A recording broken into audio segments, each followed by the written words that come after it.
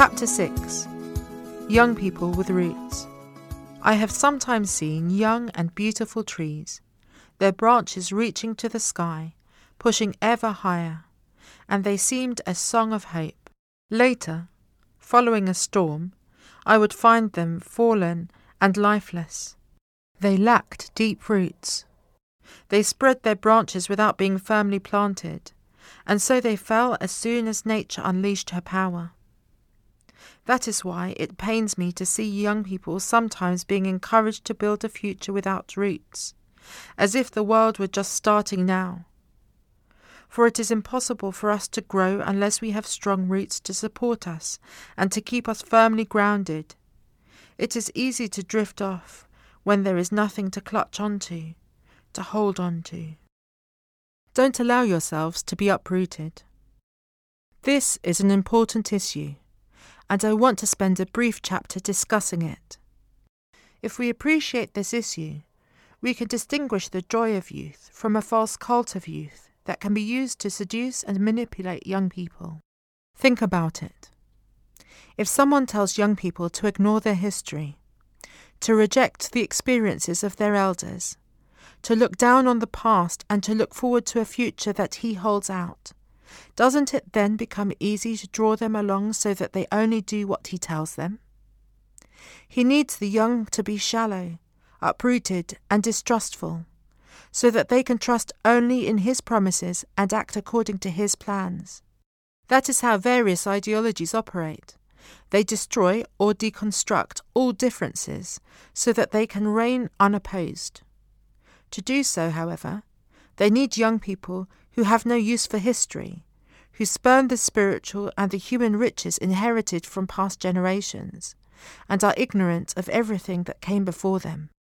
These masters of manipulation also use another tactic, the cult of youth, which dismisses all that is not young as contemptible and outmoded. The youthful body becomes the symbol of this new cult.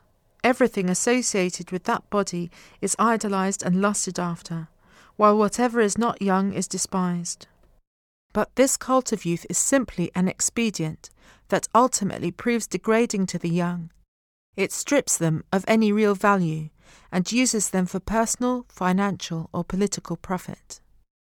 Dear young friends, do not let them exploit your youth to promote a shallow life that confuses beauty with appearances. Realize that there is beauty in the labourer who returns home grimy and unkempt, but with the joy of having earned food for his family. There is extraordinary beauty in the fellowship of a family at table, generously sharing what food it has.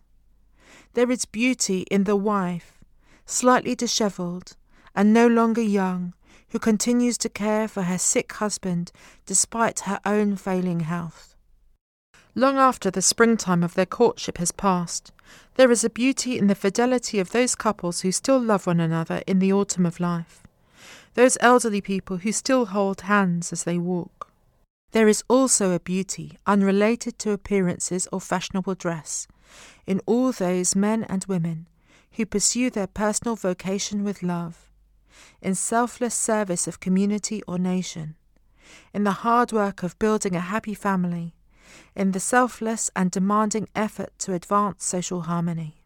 To find, to disclose and to highlight this beauty, which is like that of Christ on the cross, is to lay the foundations of genuine social solidarity and the culture of encounter. Along with the stratagems of a false cult of youth and appearance, we are also witnessing attempts to promote spirituality without God, an effectivity without community or concern for those who suffer, a fear of the poor, viewed as dangerous, and a variety of claims to offer a future paradise that nonetheless seems increasingly distant. I do not want to offer you any such thing, and with great love I urge you not to let yourselves be taken in by this ideology. It will not make you any younger, but enslave you instead. I propose another way, one born of freedom, enthusiasm, creativity and new horizons, while at the same time cultivating the roots that nourish and sustain us. In this regard, I would note that many Synod Fathers coming from non-Western contexts pointed out that in their countries globalization is bringing with it forms of cultural colonization that sever young people from their cultural and religious roots. The Church needs to make a commitment to accompanying these young people, so that in the process they do not lose sight of the most precious features of their identity. Today, in fact, we see a tendency to homogenize young people, blurring what is distinctive about their origins and background and turning them into a new line of malleable goods. This produces a cultural devastation that is just as serious as the disappearance of species of animals and plants. For this reason, in addressing young indigenous people gathered in Panama, I encourage them to care for your roots, because from the roots comes the strength that is going to make you grow, flourish, and bear fruit. Your relationship with the elderly. At the Synod, we heard that the young are focused on the future, and they face life with energy and dynamism. But they are also tempted to give little attention to the memory of the past from which they come. In particular, the many gifts transmitted to them by their parents, their grandparents, and the cultural experience of the society in which they live. Helping the young to discover the living richness of the past, to treasure its memory, and to make use of it for their choices and opportunities is a genuine act of love towards them, for the sake of their growth and the decisions they are called to make. The Word of God encourages us to remain close to the elderly, so that we can benefit from their experience. Stand in the assembly of the elders. Who is wise, cling to him. If you see an intelligent man, visit him. Let your foot wear out his doorstep. In every case, the long years they lived and all they have experienced in life should make us look to them with respect. You shall rise up before the hoary head, for the glory of the young men is their strength, but the beauty of old men is their grey hair. The Bible also tells us, listen to your father who begot you, and do not despise your mother when she is old. The command to honour our father and mother is the first commandment to carry a promise with it. And that promise is that it may be well with you, and that you may live long on the earth. This does not mean having to agree with everything adults say or approving all their actions. A young person should always have a critical spirit. St. Basil the Great encouraged the young to esteem the classical Greek authors, but to accept only whatever good they could teach. It is really a matter of being open to receiving a wisdom passed down from generation to generation, a wisdom familiar with human weakness, and not deserving to vanish before the novelties of the consumer society and the market. The world has never benefited, nor will it ever benefit, from a rupture between generations. That is the siren song of a future without roots and origins. It is the lie that would have you believe that only what is new is good and beautiful. When intergenerational relationships exist, a collective memory is present in communities, as each generation takes up the teachings of its predecessors and in turn bequeaths a legacy to its successors. In this way, they provide frames of reference for firmly establishing a new society. As the old saying goes, if the young had knowledge and the old strength, there would be nothing they could not accomplish. Dreams and visions. The prophecy of Joel contains a verse that expresses this nicely. I will pour out my spirit upon all flesh, and your sons and your daughters shall prophesy, and your young men shall see visions, and your old men shall dream dreams. When young and old alike are open to the Holy Spirit, they make a wonderful combination. The old dream dreams, and the young see visions. How do the two complement one another?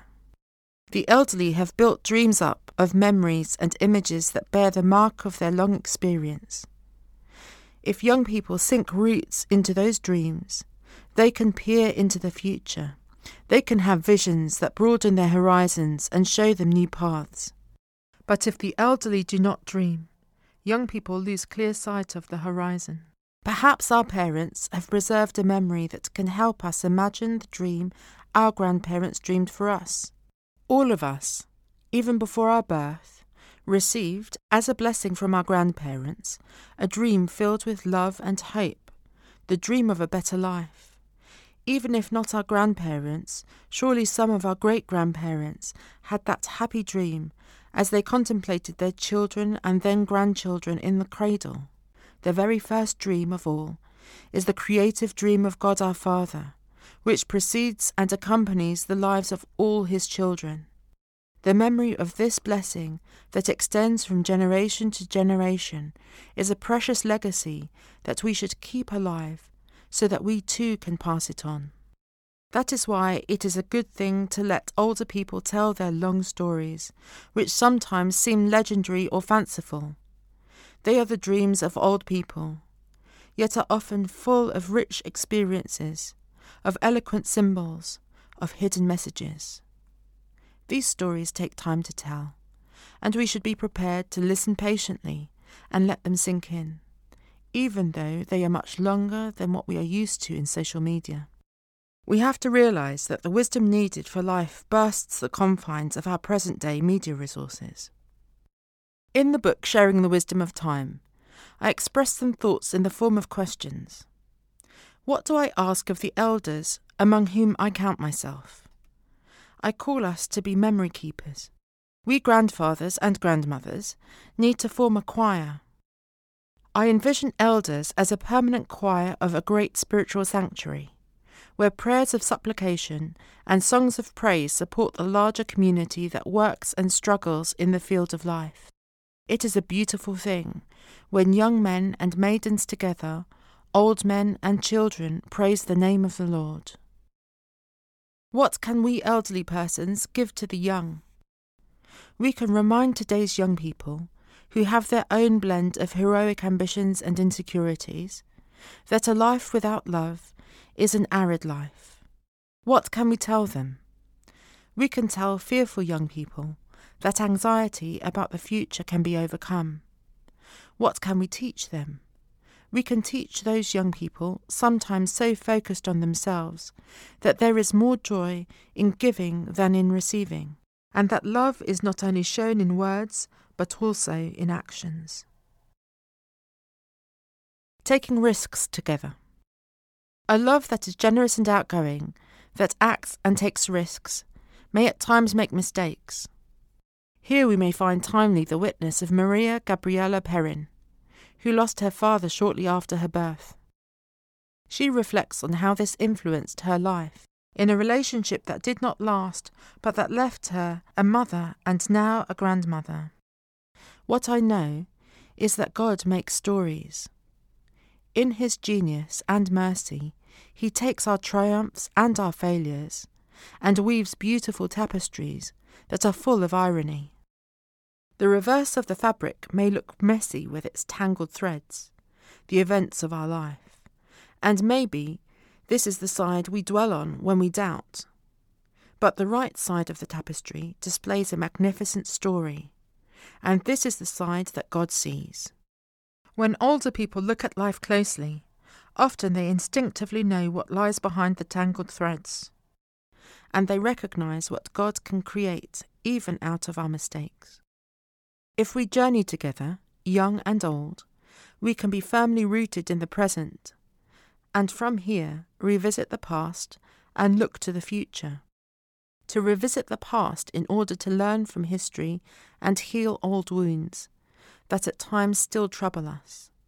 To look to the future in order to nourish our enthusiasm, cause dreams to emerge, awaken prophecies, and enable hope to blossom.